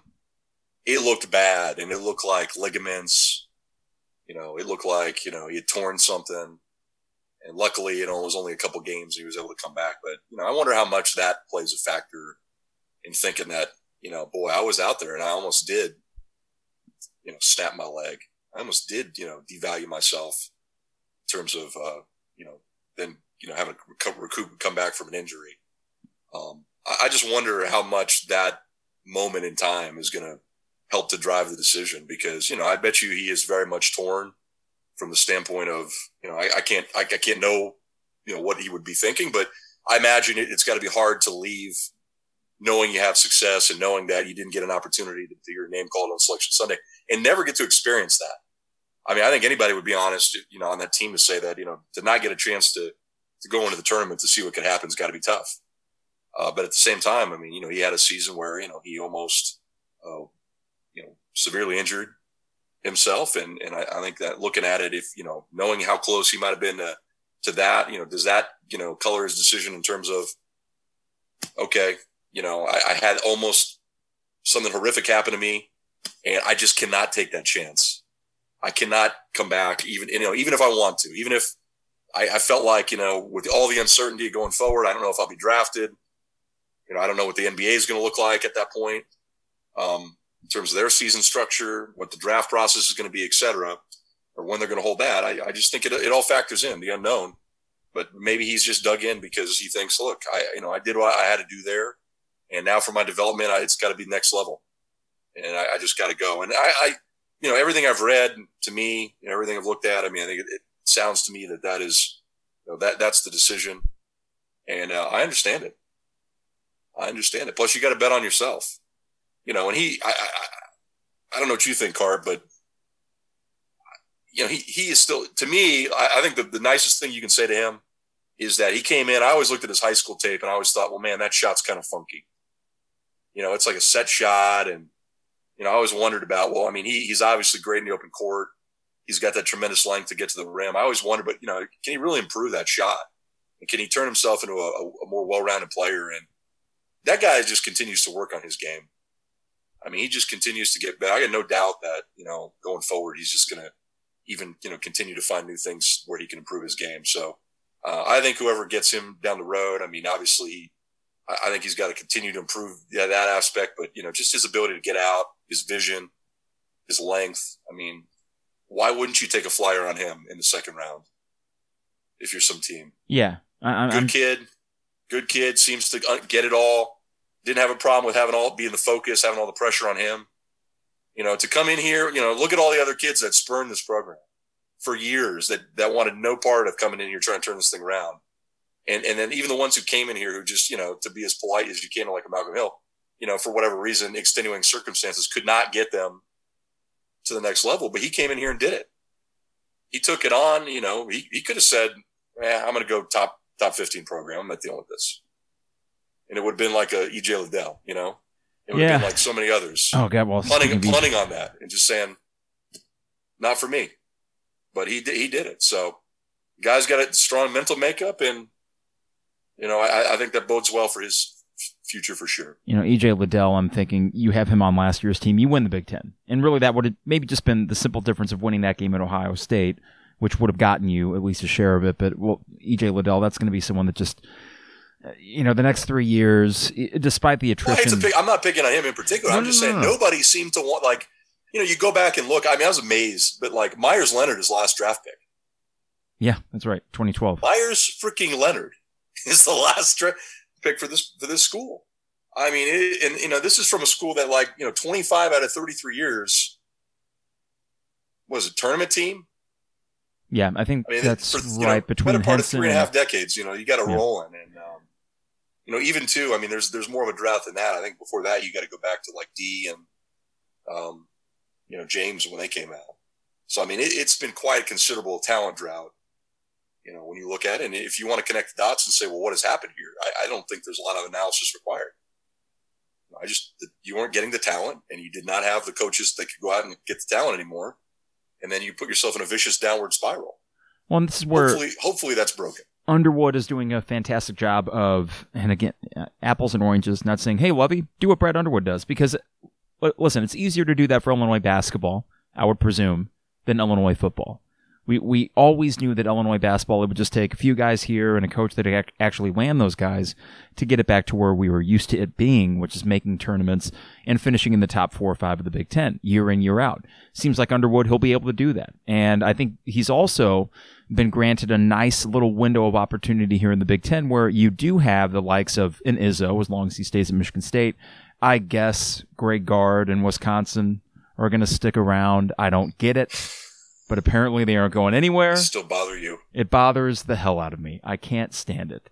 And it's like Mission Impossible. Guard just took off the Bo Ryan face, pulled it back. It's maddening. And then whoever Guard will pull over his face, and there'll be somebody else. There's some unknown assistant right now that's going to take that thing over next. But think about this, right? You have Michigan State as a given. You have Wisconsin as, I guess, they are a given. Ohio State's an interesting case study because for every good thing that Chris Holtmann's done, he had a better first year in a lot of ways than he did a second year. And you've seen attrition that you don't normally see from an Ohio State program that should be stable, right? You have Purdue, which is whatever. I'm looking around at Michigan with Juwan Howard as a total wild card. We have no idea if that thing is going to work. So Iowa, Fran McCaffrey's going to have a really good team every 3 years. And next year, if everyone comes back, that would be one of them. I guess they'd be 2 in a row, but they never play defense. So essentially, I'm looking at a Big Ten where out of these 14 teams, regardless of Rutgers being better and Penn State being better than what they were, that, the top half of that conference is really there for Illinois' taking for the foreseeable future. When you get the likes of Adam Miller and Andre Curbelo, seemingly every class you're getting 2 impact guys, and he is supplementing that with transfers. And that's the big difference. The transfers are not asked to come in and be the guy. They are asked to come in and be supplemental to the 4-year guys or in the case of Iowa, 2-year guys that are really good high school recruits that are ultimately going to be the difference makers. That is the apples and oranges thing with, I think, Lovie and Brad Underwood, and why I look south of Kirby and I think, well, they got it going on. They know what they have, and that coaching staff to me seems like they each have a role and they play it. They excel at it. Each and every one of those guys in terms of the assistants. I think you're in a good spot regardless. So that's the thing you like the most. I mean, if you don't have, let's say that, Io just is not there. And I'll leave a 20% chance that he can come back. I'll say it's 80-20. Okay. It's maybe a little higher than some people, but I'll leave a little bit because who knows? We're in the total unknown right now, right? But, you got Trent Frazier, and he alluded to the fact, I think he's just deferred so much that, he needs to step it back up, and he needs to kind of return back to what made him so special to begin with. And it wasn't that his play dropped off maybe uber significantly, but just I think he's got to find that edge again. In the first year, he was kind of thrust into it, against his will, and he took it on. But, with him, with Coburn, Georgie, DeMonte, and then Miller, Curbelo sitting there, you'd think one of those 2 are going to maybe fill out the 5. I just love what he's got on this bench too. Like, I just don't know what's there. And, I know it's sort of developmental, but, like you alluded to the transfers. These are all guys who are like 6'8", 6'6". These are all guys who they can supposedly shoot it well. Now, we've heard this before. Alex Legion. We've heard it before. But you got 2 Alex Legions. Shoot it well, okay, so until they're defended. I'm thinking like All-Star, but I just like it. The one thing though that stands out, if you get this team shooting better, because they missed so many open shots last year. That was the thing I kept watching all the games. I'm thinking, this team just missed so many open shots. They're right there. They just couldn't make them. And I'd be excited to see this Underwood set up with a decent amount of athleticism on the wings, a shot blocker, physical intimidator on the inside, which from day one we knew they needed somebody to change that dynamic, and they found it. And they're aggressively recruiting the replacement to that in terms of trying to follow up on it. There's no secret there. And they'll be able to make an easy sell to say, look what this guy did. So I think they'll be able to get somebody to come in and do that.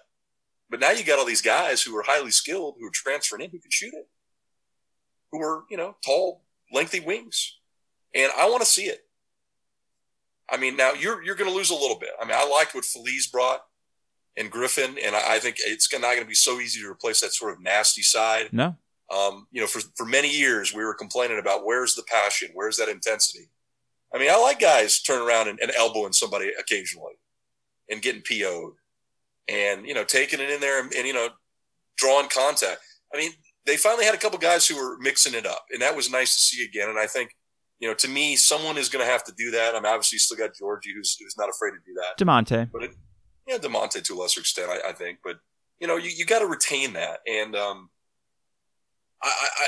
very excited for getting a chance to see this with a team that's a little bit more fluid in terms of maybe moving it around and being able to make shots out of this offense. I do think a little bit of last year was sort of, this idea that out there that Underwood, radically reinvented everything. No, he just got better players.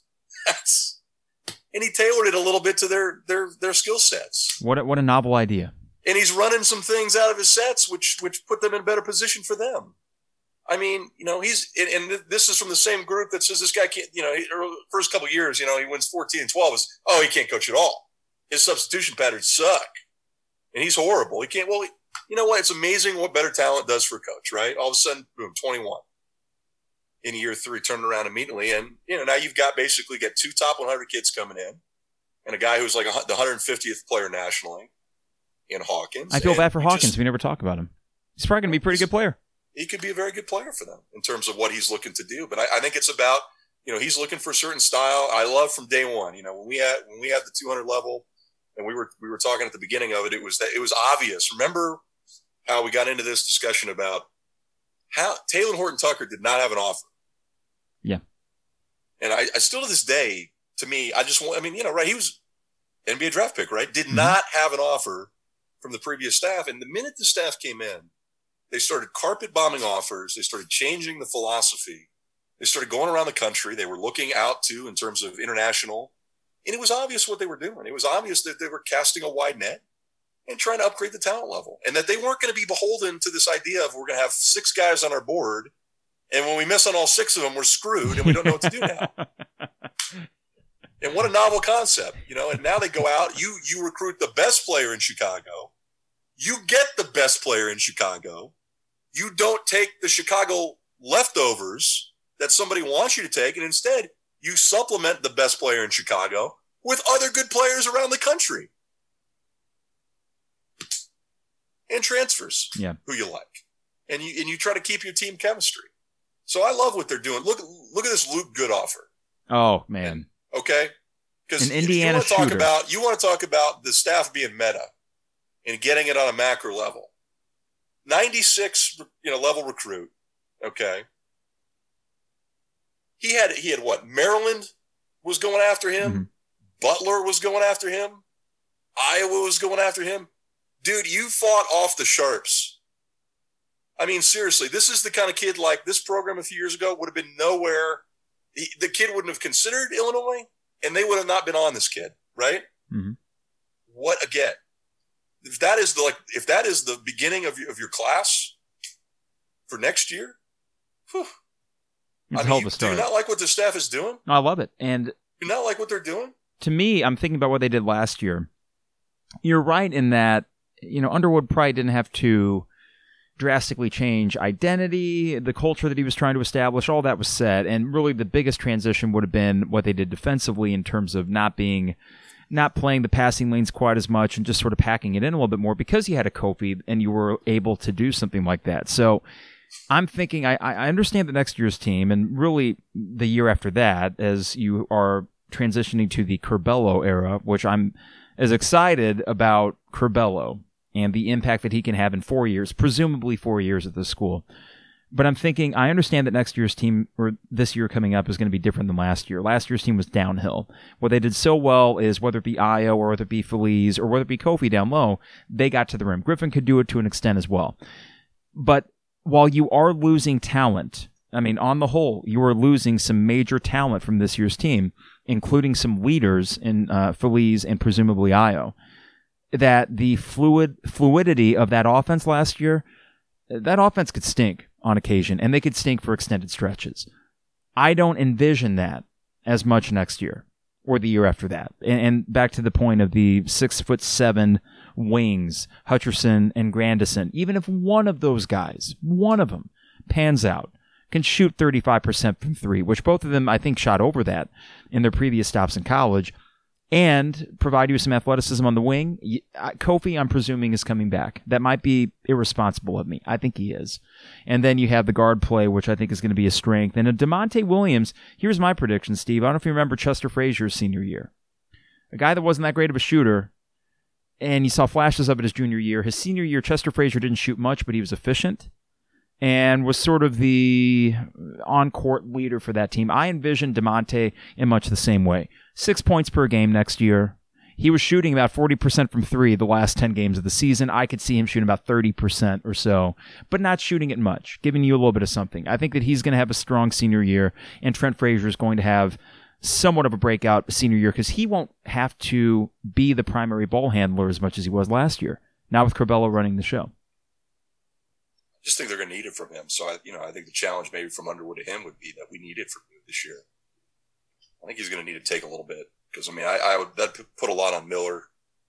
Corbello, I think you could ask him to come in and do some great things. But, in terms of scoring, you got to find the outside scoring. And so, to me, I'm looking at Frazier. Maybe DeMonte could get you a few more points, just being, resourceful.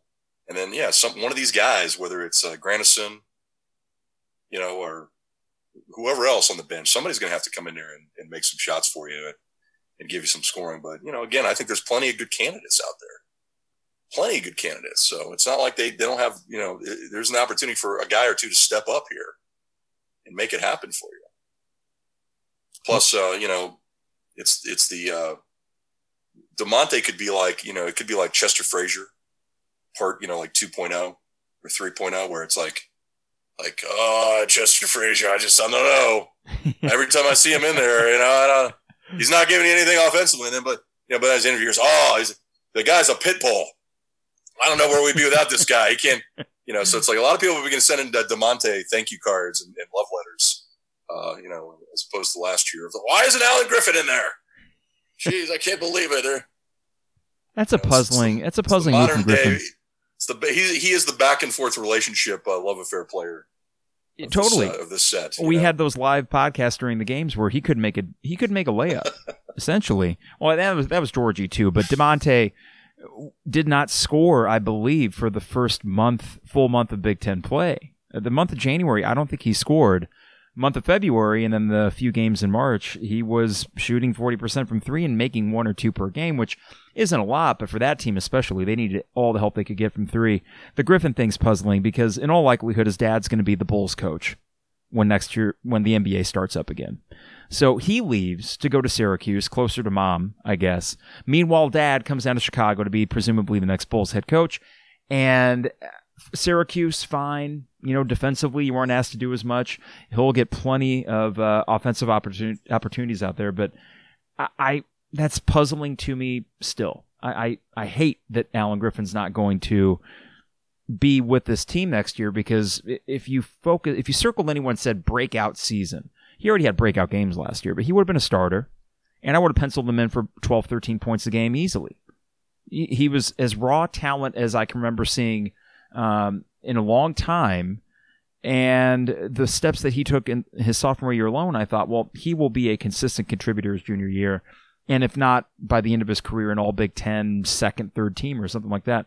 I wish that I could have seen that 4-year journey play out, but instead it's just a little blip on the radar. Yeah, this happens to Underwood too. I'm not sure what it is, but Underwood has breakout years for certain people, right? They do nothing, and then all of a sudden, boom, he turns them into, they have their best year, and everybody wants to jump. LeRon Black. Oh, God. Wow. LeRon, I'm gonna revitalize your career. I'm gonna turn you into all Big Ten level player. And I'm going to South America. I'm not sticking around. I got to get out of here as soon as I can. And now it's like with Griffin, it's like, I'm going to turn you into like 6-man deluxe, and you're going to be getting all kinds of pub, and you're doing so well that people are going to be demanding your entry into the starting lineup more consistently. I think I'm going to portal. I think I'm going to go to Syracuse. Yeah, I'm good. Thanks. So I don't know what it is. Maybe that's why I'll keep a 20% chance that Io comes back. Eventually, I think he deserves one to break in his fashion. Yeah, that's why I think the Kobe one thing to come back to help him out. for the ones that decide, like, I don't know what it is too. Maybe it's always like you get a taste and then you just think and I know there's other factors, so I'm not trying to simplify it down to just, one simple thing. So it's a little tongue in cheek. Please follow my sarcasm. But duly noted.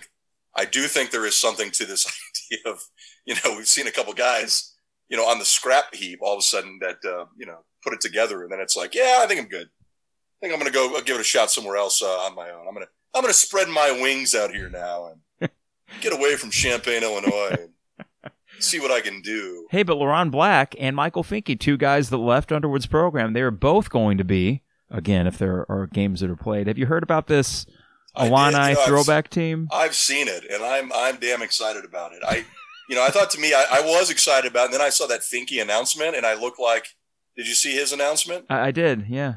Yeah, it kind of looked like he was doing it against his will. So I was kind of almost like, please, like Michael, blink twice if you're okay.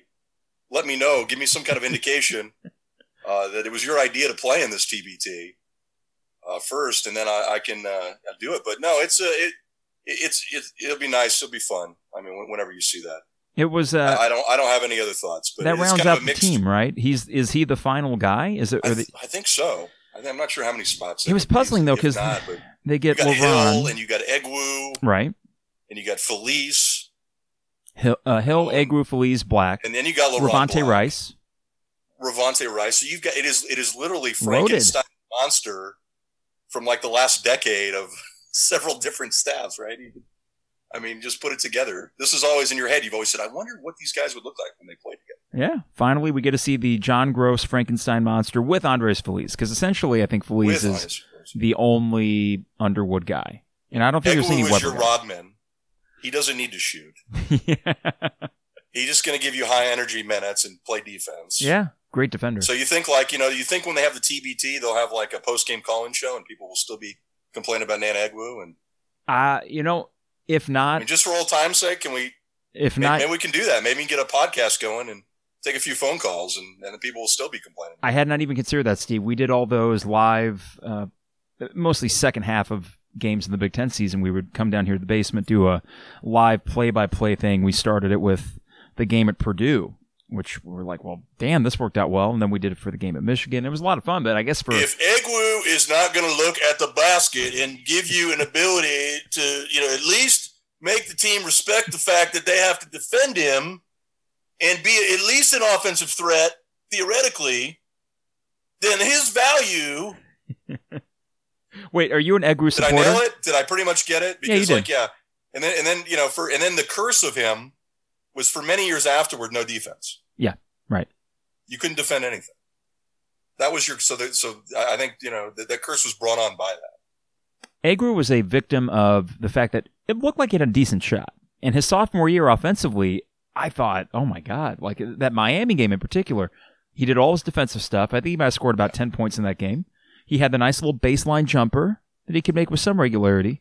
And he didn't add anything offensively. So I loved what he did defensively. I just was frustrated at the lack of offensive development. I would venture to say that had he played under Underwood, and more specifically Antigua, we may have gotten that. No offense to Dustin Ford.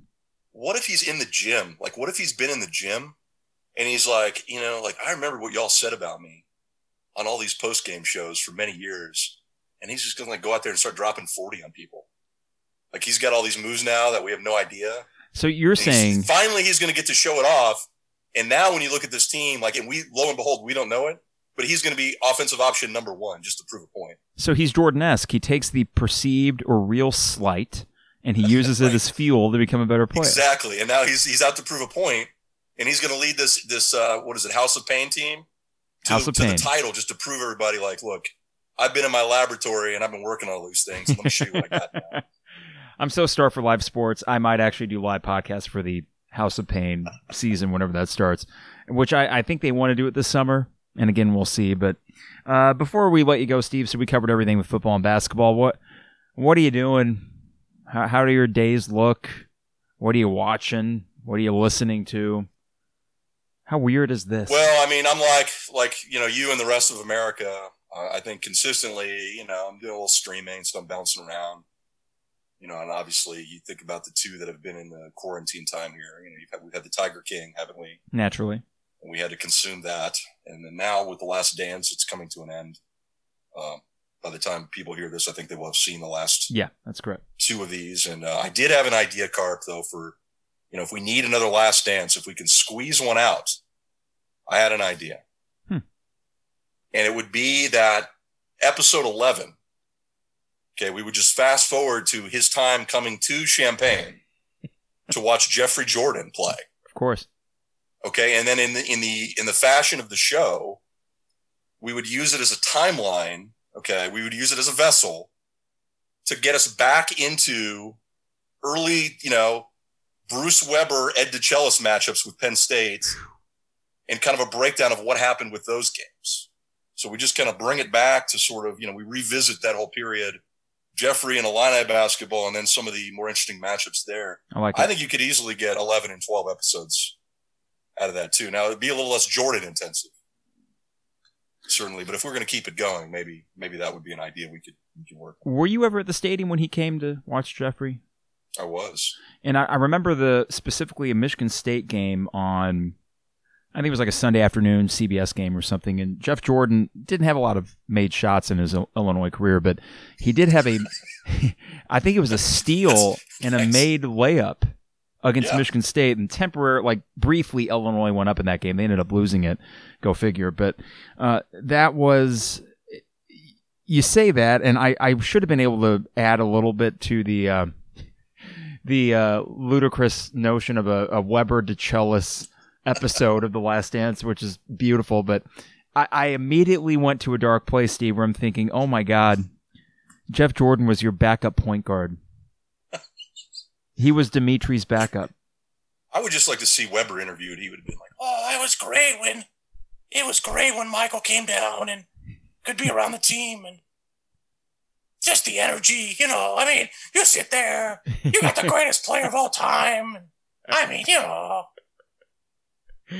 Oh my! Did you listen? You could definitely have that. Did you listen to Weber on Jeremy's show? This would have been about 2 months ago. They were covering Final Four thing. Yeah, I saw that. There was some nostalgia. And, the one thing I will say, and you know me, I'm kind of a lifer in terms of this point, but I will defend him in his 37-2 season. Yeah, absolutely. To anybody, because I think there's a lot of people that seem to want to write off that and that accomplishment in terms of his coaching ability. But people seem to forget it. It just didn't start he didn't roll in and all of a sudden everybody, loved him. And, it was good times there. They had that loss, I think, at Northwestern in that first season. And I think that was kind of the jumping point I remember because there was a lot of difficulty. But that job, that's his system, that took the changeover in the previous year. And I think he gets a lot of credit. Mm-hmm. And I don't know how you got to grade him. When you're sitting at this university and you got a couple Final Four appearances, he's got one of them. And he's got maybe the greatest, season. I think you can, of a handful that this program's ever had. And, I think if you look at it, nicest guy to cover, certainly. And I think he, a lot of people kind of by the end of it got rubbed wrong, maybe by his honesty. Sometimes they felt he was, putting some players under the bus. But, I just, I don't know how you not look at that and think, well, he's a big part of Illini basketball history. And, he is, yeah. He had a tremendous accomplishment here. And not only that, a couple Big Ten titles. And so, I would challenge somebody, if they're very negative on that, to go back and look at the sequence of events after that, with the next regime and ask me, would you want Bruce Weber back? And would you want to see, what he was able to do? And, I don't know how it's going to go for him the remainder of Kansas State, but, he might have mixed results there. And, he might be a coach that there's a history of mixed results at a couple stops. He may be thought of as a guy who Kansas State feels okay about when it's done there. And, he did some good things, but yeah. And Illinois certainly can feel he did some great things here, but at the end of it, and I think that's okay. We're always looking for, some sort of conclusion that neatly wraps up everything, right?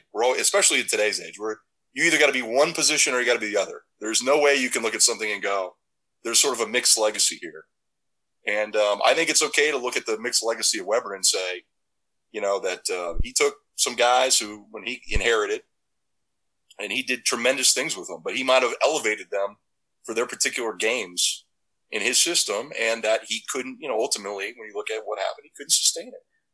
And he made some bad decisions in terms of recruits to bring in, and he couldn't win enough. He couldn't win enough recruiting battles to sustain himself. You're a little softer on him than I am. Here's how I view it in two compartments. The first one is the first 3 years, the D and James sophomore, junior, senior years, where I feel like he was the best coach for that collection of talent.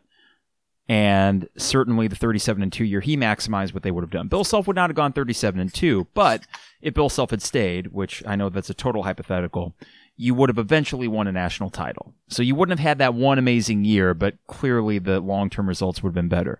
It's the inability to maintain a top 20 level. Certainly we were all feeling our oats, and myself included, thinking we've arrived, we made the Final Four, we're going to be a perennial top 10 team. But even if the dust had settled and he would have established a top 20 Wisconsin-like program, it would have been different. And I know that Bo Ryan is, he's going to be a Hall of Famer. I mean, that might be an unfair comparison, but let's not forget that where Illinois was when Bo Ryan started Wisconsin, it was in a better position. I think that Weber, if he is as good of a coach as some would say he is, that he would have been able to maintain that level. So it's so weird. It's like a musician that joins a band, they have a few great albums, and then he goes off solo, or he loses some of the key guys in the band, and he just can't replicate that success. To me, Weber was the perfect guy for that group of talent, but it just didn't translate. Kansas State, great spot for him. He was almost the victim, in some ways, of really massive early success. But I think he would have been. Now that Brad Underwood's got it rolling again, Carp, they're free to love him again. That's right. Exactly. It's okay. It's all good because you got Underwood now. And John Gross. I mean, people you can love Gross again. Yeah, it's all good. It just didn't work out here. He's a great guy. Forget all the recruitments you didn't win. It's a great guy. Well, that the inevitable 6 Illinois versus 11 Akron game would have happened if Akron would have won the MAC tournament. I know that they would have found a way to get that in there. Steve, we'll let you go. We went a little bit longer, but that's par for the course, I guess, for the 200 level. But we'll do this again. Maybe we can do a Chaundi Brown episode after he commits, or maybe we can do a more intensive House of Pain throwback tournament TBT podcast in the summer. We'll figure something out. Yeah, we definitely got to do that one. But I think we lost Steve there. That's okay, though.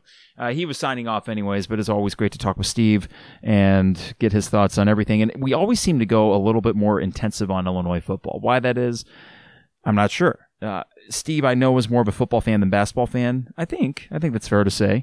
I'm the opposite, but yet we seem to always go down that rabbit hole, and certainly Lovie Smith gives us plenty of fodder when it comes to Illinois football. All right, so great to talk with our co-host emeritus, Steve Breitwieser. We'll get him on again, a less abrupt ending next time. Got to remind you that we are brought to you by DP Dough, online at dpdough.com. Fourth and Kirby, online at fourthandkirby.com. Use coupon code 200level. And State Farm agent Brian Hansen, online at brianismyguy.com. We will be back later this week, so we're going for a trifecta. We have the show Monday. We have this one today with Steve, and we'll get something going on Friday as well.